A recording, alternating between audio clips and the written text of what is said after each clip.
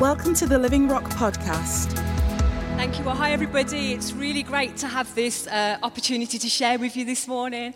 And it's really great to see you all in the building. And for those of you watching at home as well, wherever you are, it's lovely just to have this chance just to talk to you all today. And I was really pleased when we kicked off this morning with the worship and the songs that Benj and the worship team had chosen. And I don't think they knew the topic that we were going to be talking about today, so it's almost as if God's here and he's with us. Because when Izzy and I were first asked to share with you this morning, the day afterwards we were in the kitchen and we said, if we, I've had a thought. I said, I've had a thought about what we want to share about. And Isabel said, I've had a thought about what I want to share about as well. And we almost said at the same time, we want to talk about joy. So when we sang, Oh Happy Day, and you've turned my sadness into gladness, I was just like, that was so confirming for us that we're talking about the right topic. So before we take this time, the time to break bread together, as I said, we just want to share a very simple message about the joy of the Lord. I know that we've both, and Joshua has both, we've all found this to be true in our family life. And we know that many of you will also have known this joy too. So before we remember and we think about the sacrifice that Jesus has made for us on the cross, we want to just take a moment to remember with gratitude the joy that we carry with us throughout our lives because of what he's done for us. So if you're listening to this and you know Jesus, you will absolutely understand and will have experienced that joy. And that joy that comes from the Lord is so different from how the rest of the world might experience joy. In the world, being joyful or being full of joy usually means that somebody is just really happy. And happiness, as we know, is very dependent on the circumstances that we're going through at that time. Happiness tends to be very easily got, but also very easily lost or diminished as well. We can be happy one moment, and the next it's gone. A few everyday examples, and I know this first example I've experienced on numerous occasions. So I've spent time in the morning getting ready for work. I've had a shower, I've done my hair, put a bit of makeup on, chosen my outfit, thought, well, not looking too bad today, Rachel. Gone out of the house, got in the car, gone to work, gone into the office with a big smile on my face, said morning to the first person that saw me, and they said, oh, hi Rachel, oh, are you okay? You look a bit tired today. And immediately that happiness that you felt just sort of goes down a little bit and you're that little bit sadder. Or you might be really happy because you've got a big promotion at work and you're so pleased that somebody's recognised the years of effort and work that you've put into your job. At last you've got that job that you really wanted, only to find over the next few months that the responsibilities of that job can reduce that happiness bit by bit. Or if you've got young children, you might be feeling really happy with the way that they've behaved all day. You went to the supermarket, you had them in the trolley, they didn't ask for numerous treats or sweets all the way around, they didn't have a tantrum, you didn't have a tantrum, you got to the checkout, they said please and thank you and smiled lovely at the checkout lady. What wonderful, well-behaved children you've got and how happy they make you feel. Then you're getting dinner time out, you ask one of them to help lay the table. They refuse, have a tantrum on the floor. They start to argue with their siblings, and guess what? Your happiness slowly disappears. So we can always all go through these times and experience many circumstances, either through the course of one day, but ultimately when we experience bigger storms in life as well, which can cause our happiness to ebb and flow a bit like the tide. Sometimes we're feeling so happy we could burst, and at other times we're feeling so low and so sad because of the situation that we're in. And that's our human condition. Many earthly things can make us happy for a time, but they are never going to replace the eternal joy that we have that comes from knowing and living for Jesus and laying our lives down for him. The joy that comes when we're saved and rooted in Jesus, when we have a relationship with him, when we know that we're truly loved and when we let go and lay down our lives for him is so different from the happiness that comes from our circumstances in the world. And the Hebrew word for joy in the Old Testament, if I pronounce this right, is simcha, and means to be happy and rejoice. This word appears over 150 times in the Old Testament. Some Jewish people rejoiced in Yahweh because of his protection and justice. And despite difficult circumstances they were going through, where to them there was actually probably quite little evidence of God in their lives, many of the people in the Old Testament, like David, chose to rejoice in the Lord. It was a choice for them. And the Greek word for joy in the New Testament is chara, which means to rejoice in Jesus' grace, and appears over 60 times. And putting those words together, our joy is rejoicing and choosing when we come to the table and in our everyday life to be glad and grateful for everything Jesus has done for us.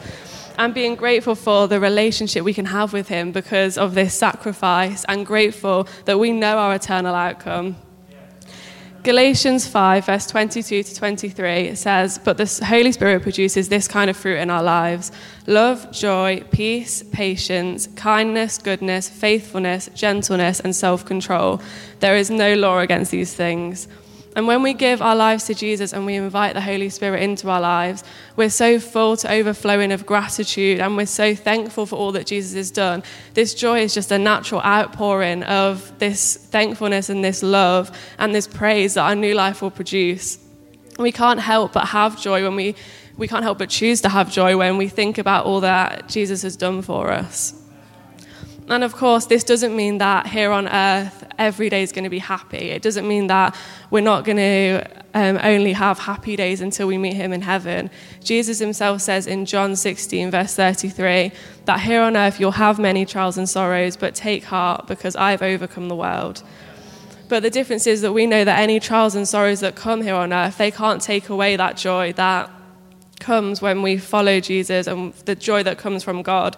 This joy is not circumstantial, it's unchanging, and like its creator. He is always faithful, always good, and he never changes.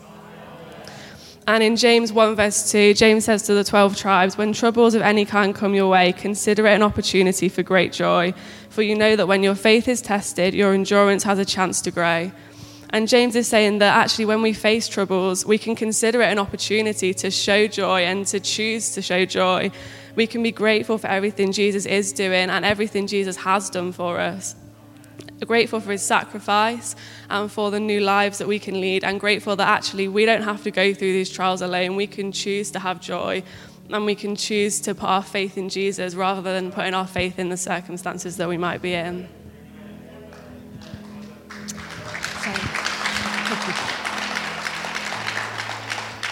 So while having nice clothes, having a good day at work, having really well-behaved, fantastic children, or getting a big promotion, of course they can bring us happiness, and they should bring us happiness as well.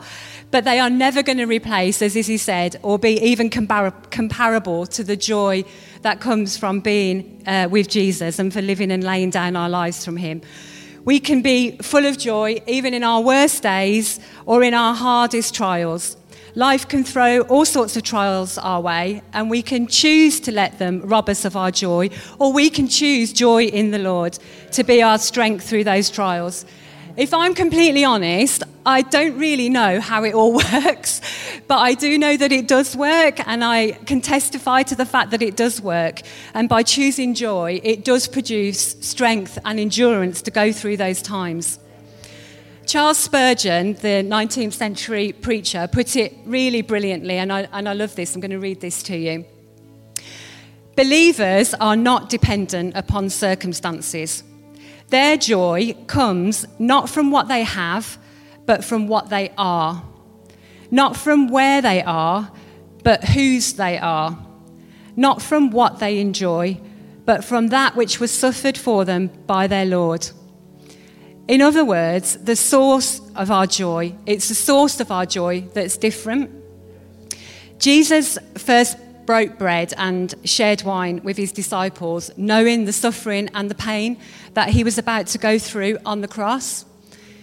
Despite even Jesus asking if it had to be that way, he endured everything for the joy of knowing that we would be saved, you and me, that we would be saved, that we would have our sins forgiven, and that we would be in a relationship with him forever. What an amazing sacrifice, and how wonderful it is to think that we can bring joy to Jesus too. He endured the cross for the joy that was set before him, us being in relationship with him.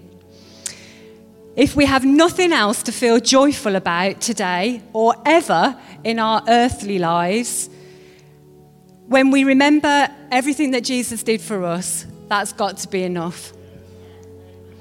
As Habakkuk said in chapter 3, though the fig tree does not bud, and there are no grapes on the vine, though the olive crop fails, and the fields produce no food, though there are no sheep in the pen and no cattle in the stalls, in other words, situation was pretty dire, about as dire as it could get, yet I will rejoice in the Lord. I will be joyful in God my Saviour. So as we take the bread and wine and remember Jesus' sacrifice for us on the cross, we know that we can be full of joy no matter what our circumstances are and no matter what they're looking like right now, whether our weeks have been great or whether actually they've not been so great and it might hurt to come to the table. Jesus' sacrifice means that we can come to the table and we can have access to this amazing joy, being glad and grateful for everything that he's done for us.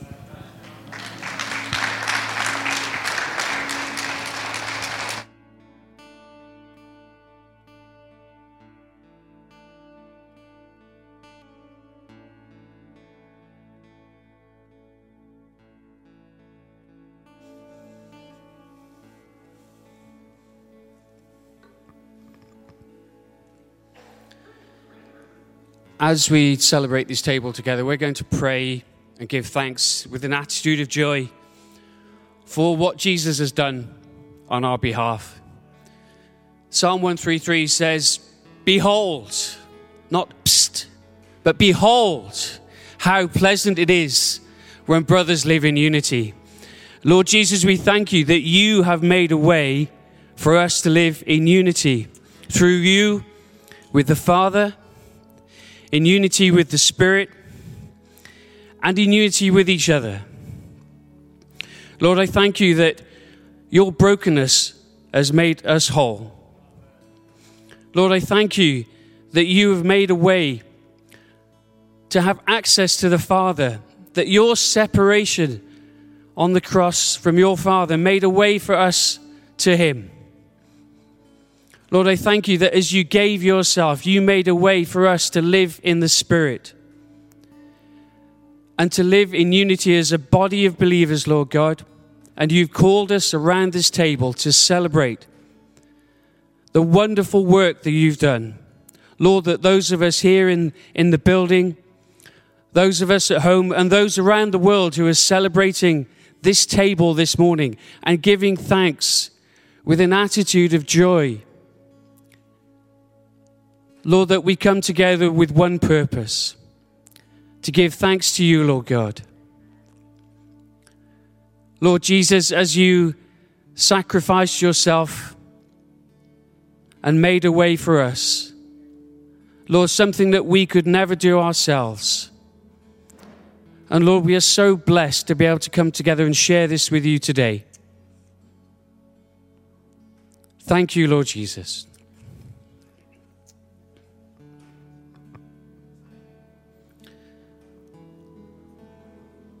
Thank you, Lord.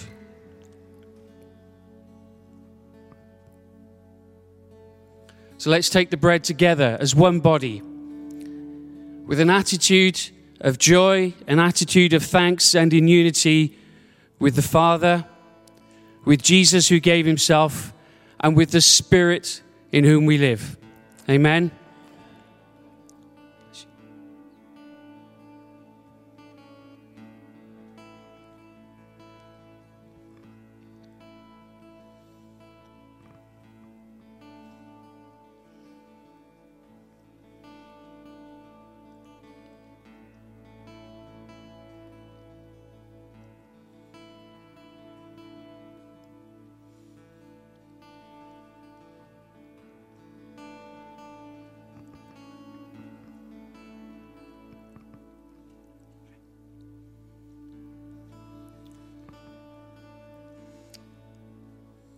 I want to look at this cup.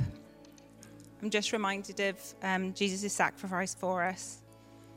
To me, this cup represents that he held nothing back from us. He poured it all out for us. In this cup, there is strength, there is healing, there is joy, there is provision. Everything we need is in Jesus.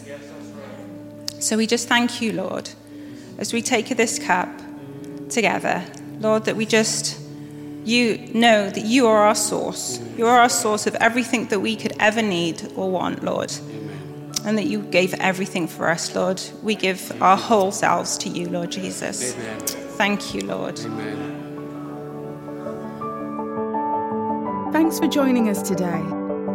Search for us online and get information about upcoming events and more great teaching.